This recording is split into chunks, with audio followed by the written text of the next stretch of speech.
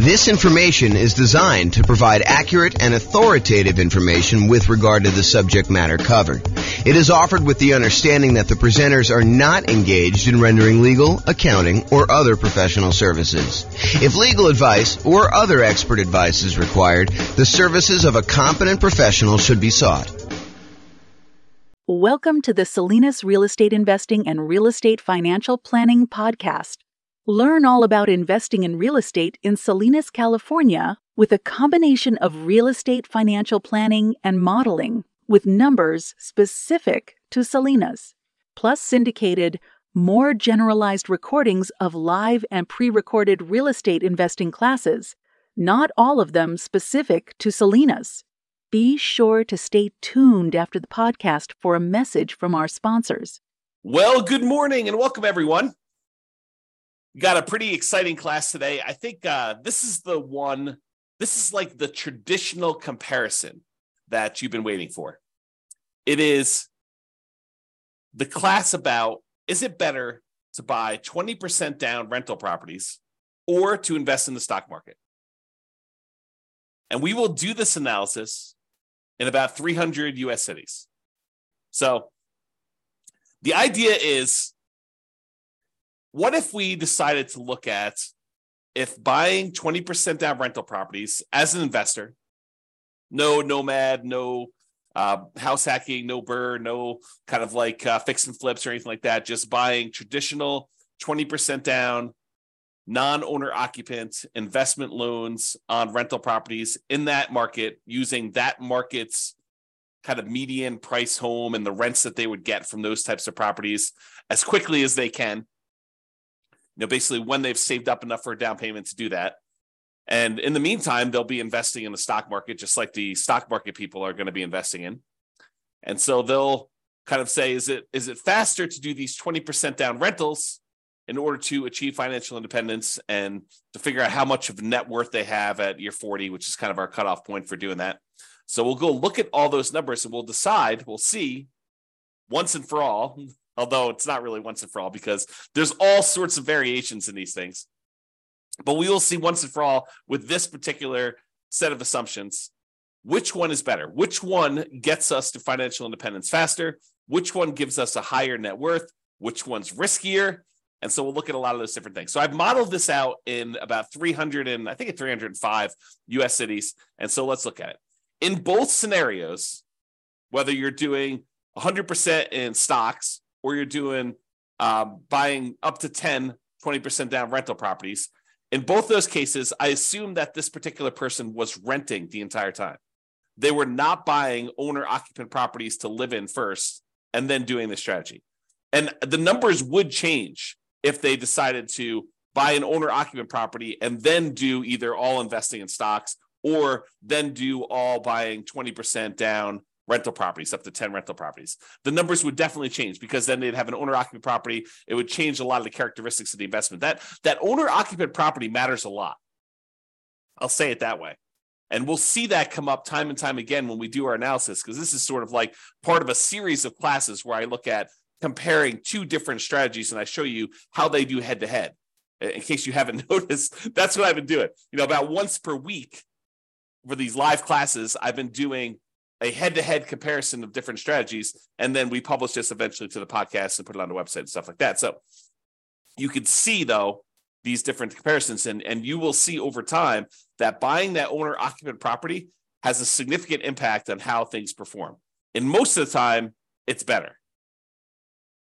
So if you get nothing else from this stuff, look hard at whether you should buy an owner-occupant property first in your marketplace. Okay, so in this case, though, we're talking today about putting 20% down, buying rental properties, or investing in stocks. In both of those situations, both those scenarios, they're renting the entire time themselves. They are not moving into a property that they own. Okay, trying to make it as fair of an apples-to-apples comparison as we can. In the cases where they're putting 20% down, they save up their money until they have 20% down for non-owner occupant property, and then they repeat that until they have 10 properties, 10 rentals in total. Then they stop buying. Any extra money that they have coming in, they stick in the stock market, just like the people investing in stocks, except these guys would have 10 rentals at that point.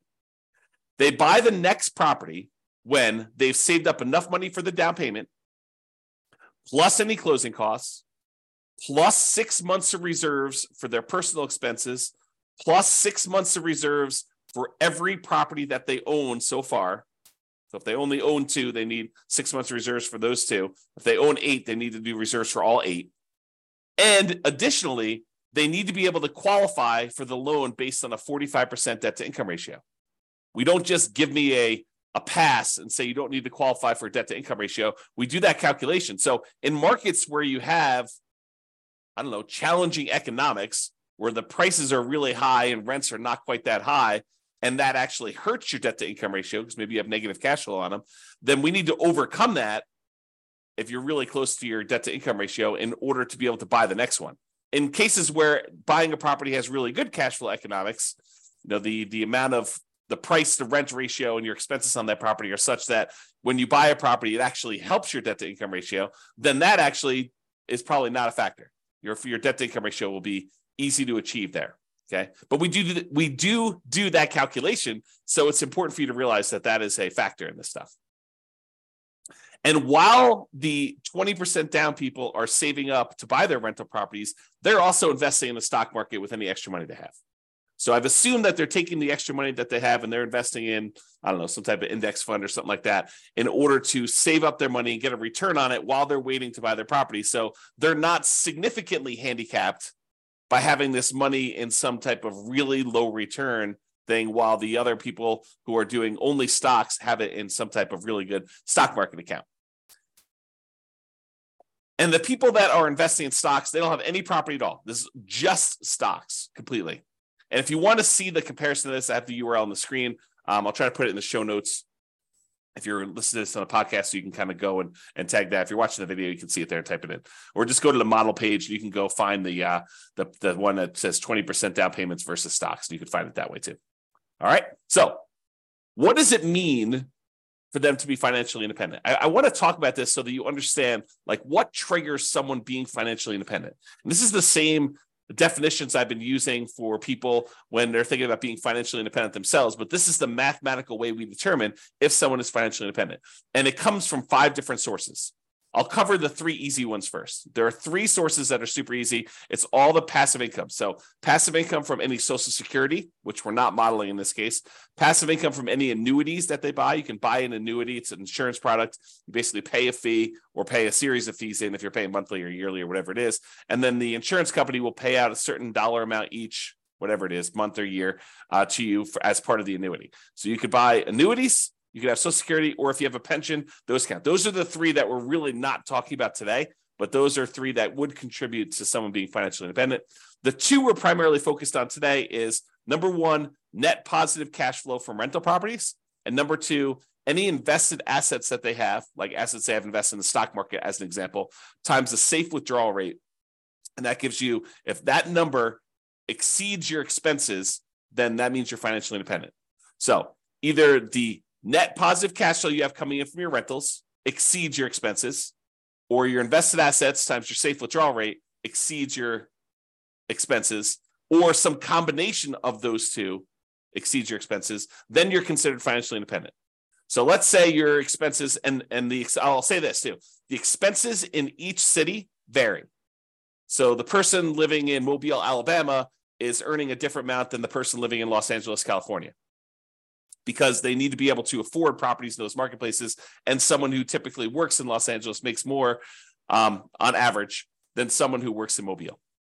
Just kind of looking at the numbers of what income people make in different areas of the country, we kind of adjust for that. And we base it on being able to afford a home in that particular marketplace.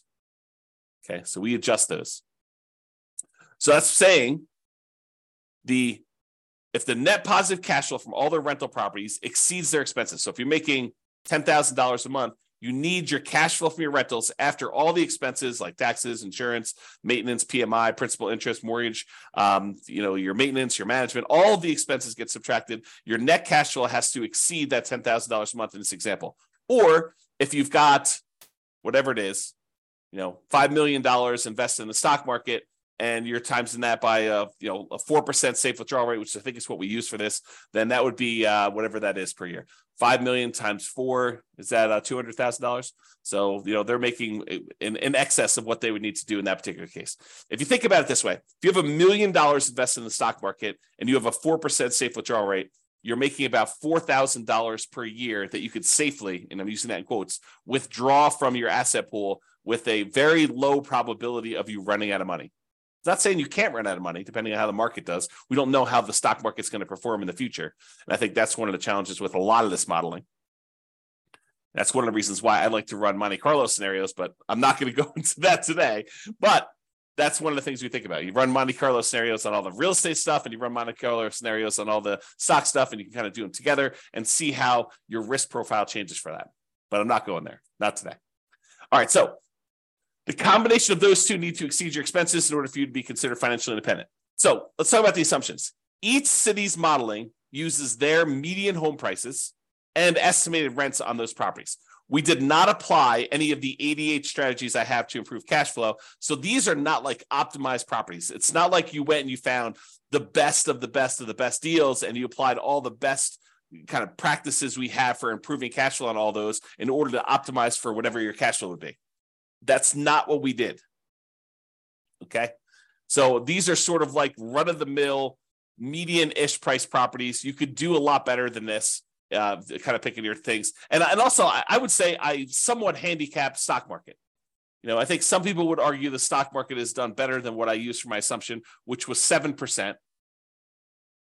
I use 7% per year in the stock market. Some people are like, well, James, that's really low. I mean, the stock market's obviously returned whatever you believe it to be. And I'll say, I think this is a defensible position, depending on what you're investing in the stock market. But, if you invest in other things, maybe you do better than this, maybe you do a lot worse. And that's why you could change these assumptions and see how it affects things too. Okay. So each city's modeling uses their median home prices and the estimated rents in those properties. We did not apply any of the 88 strategies to improve cash flow. Just talked about that. The job income, as I mentioned before, it does vary based on what city you're in so that you can afford a property in that marketplace. We didn't want you to be in a marketplace where you make so little that you can't afford a property in that marketplace. But then at the same time, in order to become financially independent, you need your kind of like assets to overcome your expenses now. So because your income is higher, you have a higher threshold to be considered financially independent. So even though we give them a little bit in higher income in that particular marketplace, we also penalize them a little bit, saying that they now need to overcome that number in order to be considered financially independent. So to those that are given more is required. Another way of saying that. Okay. We just started off in every one of the cases, whether they're buying stocks or they're buying 20% down rental properties, everyone started with just enough such that they would have had enough for a 5% down owner-occupant property with some closing costs. In other words, everyone starts with 7% of the price of a property in their marketplace. 5% plus a couple of percentage points for some closing costs. And if that number is below $10,000, we set a minimum of $10,000. And this is true even though they are not buying an owner-occupant property.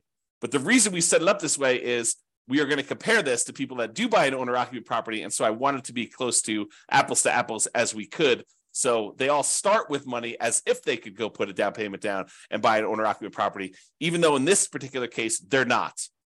They're 7% of the way toward their 20% down payment in the case where they're buying rentals, and they're 7% of the way in order to take that money and invest in stocks. They're not really going to buy a rental property, but they could if we do another strategy where we compare these. Okay. And then the interest rates, if they were going to buy an owner occupant, they'd be about 6.5. In this case, they're not. And if they're buying that 20% down properties, we assume the interest rate's about 7%. So it's pretty close to where we are today, although, and I could change these, but right now we are using 7%. And if they change a little bit, we can go through and we could change all of them and rerun all the scenarios. The challenge is if I do this video now and you watch the video, if you go to the website for the modeling thing, I may have changed those numbers at some point in the future. And so what you're seeing on the models page may be very different than what we're talking about in this particular presentation. Okay. And I told you already before, they're earning 7% in the stock market per year. That's their rate of return. And they're earning that whether they've got a little bit of money in the stock market waiting to save up their down payment to buy rental properties, or they're only buying stocks, they're earning 7% per year. I also modeled this out over 100 years because sometimes I stopped at 60 originally, 60 years. And then I was realizing that some people were not financially independent by year 60 and that they were achieving financial independence just after that. And so I was like, well, where do you cut it off? I was like, I'll just go out to 100. People realize if they're 50 years old, they're probably not going to live to be 150, but they can at least see what the modeling looks like going out that far. And if you want to see all of my assumptions in detail, you can go to the realestatefinancialplanner.com/model in order to see that. MODEL, model. All right, so let's talk about it. I'm looking primarily at two metrics. Number one is how long did it take them to be financially independent and how much net worth they had. So let's talk about how long it takes them to be financially independent first. You might think, oh, James, this real estate stuff is obviously going to do better, and it's going to be better in every case. Well, you might be surprised to see that the investing in stocks, not buying real estate at all, is better in 75 out of the 305 cities that we tested in. So about 25% of the time, they achieved financial independence faster if they invested in stocks than if they invested in 20% down rental properties. And you're like, what are you talking about? Is that even possible? Yep. In 229 of the cities, 20% down was faster. They achieved financial independence. They got to the point where the income from their invested assets, whether that's net rent, net cash flow on all their rental properties after all expenses, or the income that the money that they have invested in this case, the stock market, times the safe withdrawal rate at 4%, with the sum of those two, whether they're heavily in real estate, they may not even have any stock market stuff or vice versa. But those two actually exceeded their living expenses, the expenses they have in those marketplaces. In 75 cities, it was faster for them to do the stock market. In 229 cities, it was faster for them to put 20% down. And in one city, it didn't matter. It was tied. They achieved financial independence at the exact same month. All right. Now, in the 20% down case, there were 22 cities, 22 out of 305, where they actually did not achieve financial independence by year 100. So over a 100-year period, they never quite got to the point where the cash flow in those properties exceeded their expenses in that city, which is pretty interesting, Now, again, we're not optimizing these properties. You could do better. And in fact, because you're not having to buy them in your city, you could choose a different city to do this in, city that has better economics, as an example. Okay. Or they may have enough net worth in the properties that they bought, where even though the cash flow didn't quite get them to financial independence, they could, in theory, at least sell off some of those properties or all of those properties and convert it to the stock market or convert it to free and clear rental properties and actually have achieved financial independence. We didn't do any of that modeling, although we do that in other scenarios where we go head to head. This is sort of like the basic version. In cases where they invested in stocks only, all of them, all 305 actually achieved financial independence within a 100-year time period. All right. So there were 22 cases where 20% down did not, and there were 305, all of them achieved it when they did stocks. All right. This chart breaks down how many of the cities achieved financial independence at what time. So this is the low time. So, this is like 100 months. This is like 1,200 months over here. The red kind of area is the number of 20% down ones that achieve financial independence there. So, for example, at about the 300-month mark, there were about 20 of the cities that achieved financial independence. And you can see that the 20% down ones are spread out, I wouldn't say exactly evenly, but relatively evenly over time. Kind of like a little bit more in this kind of like 200 to 600 range, a lot fewer the later on you go. There are a couple really early ones where you achieve financial independence very, very early in those cities. However, the stock market one is very different looking. There's a whole bunch, almost 80 cities that achieve financial independence, just after this, whatever this is, 550 month period. And then there's a bunch that kind of achieve it right after that. And then a whole bunch kind of like taper off, so you don't have very many at all the later you go. And so you can see the characteristics of when you achieve financial independence look very different depending on whether you're doing 20% down or you're doing stocks only in those different markets. like when you're likely to be financially independent looks very different. There's a wide range when you put 20% down. There's a kind of like hard left-hand side, lower end boundary for the stock market one, but then it kind of grows, kind of like tapers off pretty rapidly there. And a lot more of them achieve financial independence kind of like in this time period, if you're looking at that. Okay. All right. Now this chart, this shows you how much better, how much faster investing in stocks is or investing in 20% down is for each individual city. So each one of these dots is a particular city. The number here on the left-hand side shows you how many months better or worse it is. So here's 0. On 0, these would be the same. So this is the one where it was exactly the same. But if it's greater here, if it's green, it means that the stock market one was better by that many months. So there are times when investing in stocks was almost, I don't know, what is that? 250 months, 20 years better.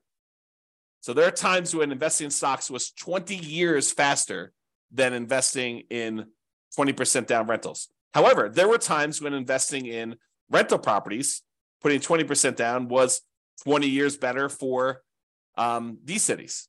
So there's a wide range, a big difference between these. I'll tell you, it looks just eyeballing it that there are times when investing in 20% down is a lot better, way better than it is when you do the invest in stocks. And there are fewer times here where they are better than if you invest in stocks. So you can kind of see the number here. Now, this is also on a scale showing you the price of houses in that marketplace, because I'm often asked, James, so is it like the more expensive houses that where it's better to actually do the stocks, or is it like the cheaper houses, or does it matter? And in this case, I would say it doesn't really matter. There's probably a few more of the ones where 20% down is better, where you have cheaper houses, but and there's so few data points up here that I wouldn't say that it's generally better here, although there are 2 data points with really expensive houses where it was better to do stocks. However, there was one here where it was really, really expensive, where it's better to put 20% down. So I don't know.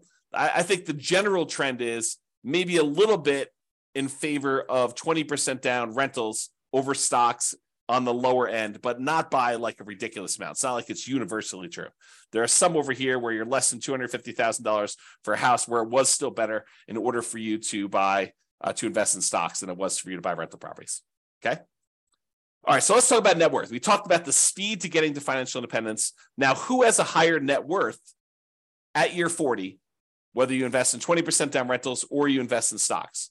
So in 34 cities, a little bit more than 10%.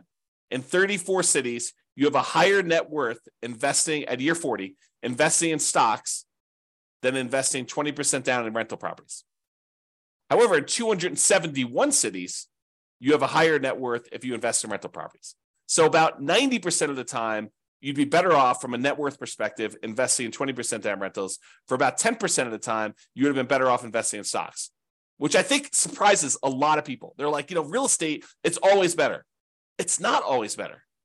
It's most of the time it's better, but it's not universally every single time better. And honestly, we're sort of handicapping both in some ways, right? We're not picking ideal rental properties. So you could say, well, you're really sort of like giving the short end of the stick to the 20% down rentals. Yeah, but I'm also not doing crazy aggressive, a 12% return per year in the stock market either. So both of them are sort of handicapped. And depending on what actually happens, we won't even know. Like we could predict the future right now, based on some reasonable assumptions about what has happened in the past. But I mean, we could see 17% per year on the stock market. And in that case, the stock market would do probably better than a lot of real estate stuff, provided the real estate does the same as what it's done. Or real estate could go on a tear. I mean, this last year, when interest rates have risen, it's been slowed down quite a bit as we try to get inflation under control. However, going back even before that, the last 5 years, where real estate prices have gone up like crazy, if that growth rate were to continue, yeah, real estate would look amazing, right? But We're not seeing this like ultra low interest rate environment where we're seeing 3%, 3.5% loans on non-owner occupant properties, and property values going up 10% a year and rents rising almost in line with that. I mean, we're not seeing those things, and that is not historically over a very long period of time what has actually happened. So I don't think we could use those numbers and be kind of like reasonable about stuff, to be fair. So we're using very reasonable long-term numbers. I think we're using 3% per year for appreciation. It's going to give you an idea. We're using current interest rates, current rents. Although I'm not an expert in every one of these markets. Maybe you go look at my assumptions for your particular city. And you're like, James, you're off. You're wrong on these numbers. Okay, fine. Reach out to me. Tell me what the right numbers are. We'll rerun them and do it. But it's only going to affect one of the cities. So a lot of these cities I feel pretty confident in. Maybe not every one of them. So there you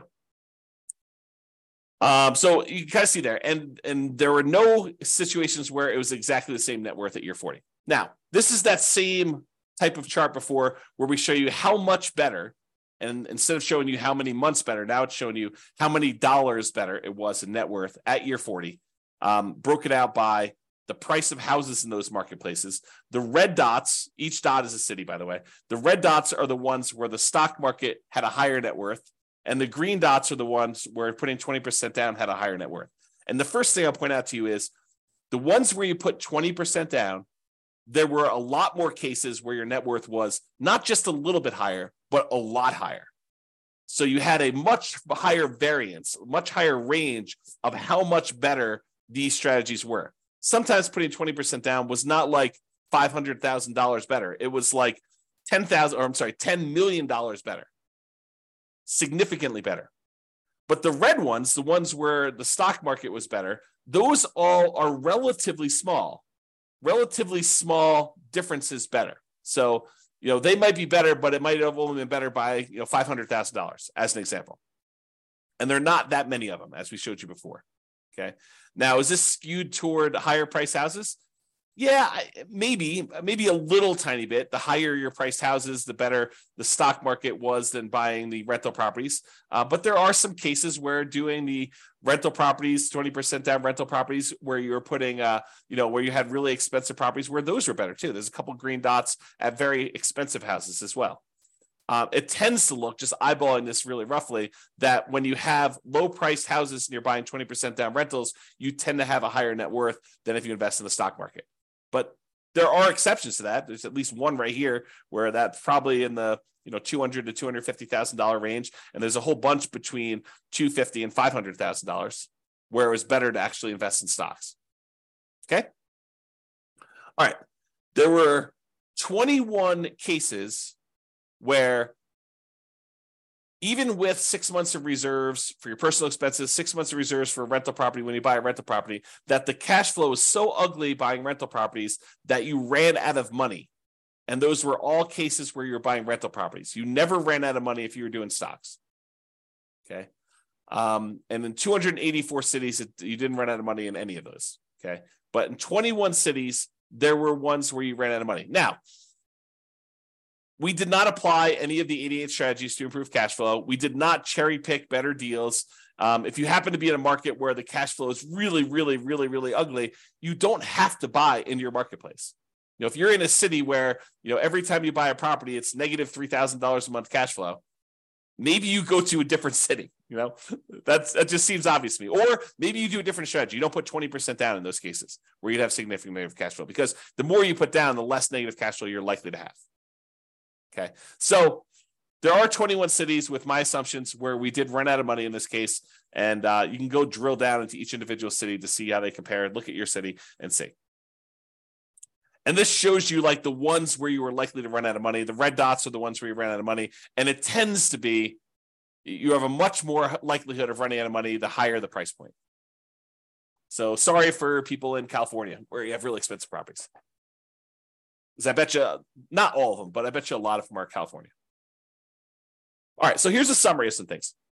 And we do both average and median here to kind of show you the difference. See, the medians, when you take, like, for example, net worth, we take the highest net worth, we take the lowest net worth, we sort them in order, and then we look at the middlemost number. That's median. Or we take the stack of all the different net worths, we add them all up, we divide through by the number that we have, and that gives us an average. So when we look at the median net worth at year 40, when you put 20% down, is about $8.9 million. Squint really hard, it's about $9 million. Okay, so about $9 million when you put 20% down to buy properties. That's the middlemost number at year 40 for kind of net worth. Now realize these are in inflated 40 years in the future dollars. If we want to think about what that number means in today's dollars, it's about a third of that. So squint really hard, and it's about $3 million in net worth in today's dollars. Okay. In other words, $9 million 40 years from now will feel like having $3 million today. So if you have $3 million today, that's about what it will feel like to have $9 million 40 years in the future, just from inflation. So the 20% down has $9 million, 8.9. When you invest only in stocks, the median at year 40 is about $4 million. So it's almost $5 million difference in net worth. Better if you put 20% down. So on median, the middlemost one here was almost $5 million better if you put 20% down versus if you invested just in stocks. That's a significant difference. And if you look at average, the average for 20% down for net worth was almost 12 million versus just about 4 million for the stocks. So it's almost $8 million difference if you look at average. All right. Now, it's really clear that you didn't buy any properties when you invest in stocks. You have about 10 on average when you put 20% down, or on median, 9.8 on average. So there are some cases where you didn't quite get to 10 with the stock market, with the average one when you're looking at that. In terms of how long it takes, the months it takes in order to achieve financial independence, like the minimum target monthly income in retirement achieved, that's what MTMIR, wow, can't even say that, achieved means. When you put 20% down, you achieved your financial independence in about 509 months. When you did stocks, you achieved financial independence in about 659 months. So it's about 12 years faster on median, or about 30% faster for you to invest with 20% down than doing stocks. Now, when you look at averages, it's about 25% faster. And a difference of about, well, let's see what that's, probably 11 years. So it's 11 years faster for you to do 20% down on average for doing those. Now, as far as risk goes, what's riskier? Well, there are different types of risk, right? When you invest in stocks, you have all the different stock market risks. You have all the different risks associated with investing in companies, in stocks. That's what stocks are, okay? When you invest in real estate, you have all the different risks associated with real estate. Market conditions, interest rates, things like that, rents, things like that, okay? Now, those are different types of risks just generally. And I'm not going to try to compare those risks head to head, but there are measurable risks. Like how risky are you in the terms of debt to income ratio? Well, when you're doing kind of like your debt to income ratio for investing in the 20% down rentals, your debt to income ratio is higher. It's more risky for you to invest in the 20% down than to invest in stocks. And the average debt to net worth, 47% on average compared to zero, or the average debt to account balance, 219.84% to 0%. So in other words, because you're taking on debt when you're buying these 20% down rentals, and you're not taking on any debt when you do the stock market ones, you will find that you are riskier doing 20% down than if you are not doing 20% down, than if you're not taking on any debt at all. Okay, so in general, it is riskier to put 20% down. All right. I think I've been talking about this idea throughout, but median property and rent. You could apply the 88 strategies we have to improve cash flow, to improve the numbers for the one that has rentals. we're basically using the median price properties and what rent might be on those properties in each market. You should be able to choose and do better than that. And I do model some of those improvements in the other scenarios that we run or the ones that we plan on doing videos for in the future. So you'll see the impact of that as we go, or go look them up now. There are a lot of them are available. Now, if you happen to be an expert in your local marketplace, you look at my assumptions, and you're like, James, these numbers are off, go ahead and reach out to me and I can change them. And we'll change them and we'll rerun everything. Okay. Now, I'm not trying to find like the best case. I'm not trying to find the fact that you are a super deal finder and that you're able to find these ridiculously amazing, kind of like a really exceptional deals. What I want to find are deals where the typical real estate investor in that marketplace could do those deals. Where any investor comes in there, they could find a deal like what we're describing. I don't want to do like if you're like the top 1% of investors, you'll be able to uncover these deals. That's not reasonable. It's not a reasonable assumption for us modeling this long term. Okay. Now, again, if you were moving into these properties, you'd have to buy into your local marketplace. But you could say, hey, I'm in a marketplace where cash flow is really, really ugly buying here. Maybe I should go look at another market around me or another market out of state, and I could invest in those. We did not model that, even though we would probably choose to do that, right? In a lot of cases, we're looking at a market, we're like, this is really ugly. I don't want to voluntarily take on a property that has negative $3,000 in cash flow. Maybe I'll go put more down, change my strategy, buy properties free and clear, go to a different market. There are all these different things we could do where we're not really limited by voluntarily doing really bad investing, really unsavory, high negative cash flow investing in that marketplace. So it could be a lot better than what we're showing if we use some just really basic common sense stuff of changing our strategy or doing something slightly different or applying the strategies to improve cash flow or whatever we're doing there. And then obviously investing in stocks is not directly affected by which market you're in. However, it is indirectly affected by how much you ended up starting with, because if you're in a more expensive market, you end up starting with a little bit more money. The amount you're earning, so if you're earning more in a marketplace, you actually are setting aside more into the stock market investments. How much you're saving and the criteria to be considered financially independent, because if you're in a more expensive market, your expenses are higher, so you need a higher hurdle to overcome to be considered financially independent. So all those things do factor in. I do take that into account. All right, so in conclusion, in our current market conditions, current prices, current interest rates, current rents in about 300 U.S. markets, using what I would refer to as less than ideal median price to rent properties, putting 20% down tends to outperform investing in stocks in terms of net worth and speed to financial independence. The market does matter, though. In some markets, investing in stocks is faster, more profitable, and arguably better. Generally, investing in real estate tends to be riskier whenever you measure risk with debt, especially. It's best if you look closer at your specific market and apply as many of the 88 cash flow improving strategies as practically possible to improve on your own personal implementation. And you can do that. Just go to realestatefinancialplanner.com/model, MODEL, and you could see your city and go drill down into we probably have a couple dozen up right now. I'm planning on adding till we get to about 100. Provided the server can handle that load. We'll see how it goes as I really ramp up and do a lot more of these, because realize we're not just doing one, we're doing 300 every time we add one. So it gets very large. The data sets get very large over time. All right, so that's all I got for you. I hope you enjoyed this presentation. This has been James Orr. Have a great day. Bye-bye for now. With home prices up, mortgage interest rates up, and rents up, but not quite enough to counteract the higher prices and interest rates, cash flow on rental properties in Salinas is harder than ever. Book a call with the Real Estate Financial Planner to apply our proprietary 88 strategies to improve cash flow on your rentals. See the show notes for a link to schedule your call and improve your cash flow today. If you're a real estate agent, lender, or professional in Salinas that wants to help our real estate investor listeners, consider reaching out to learn about collaboration opportunities with this podcast.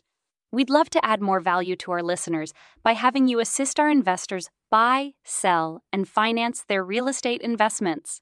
See the show notes to schedule a call to discuss collaboration opportunities.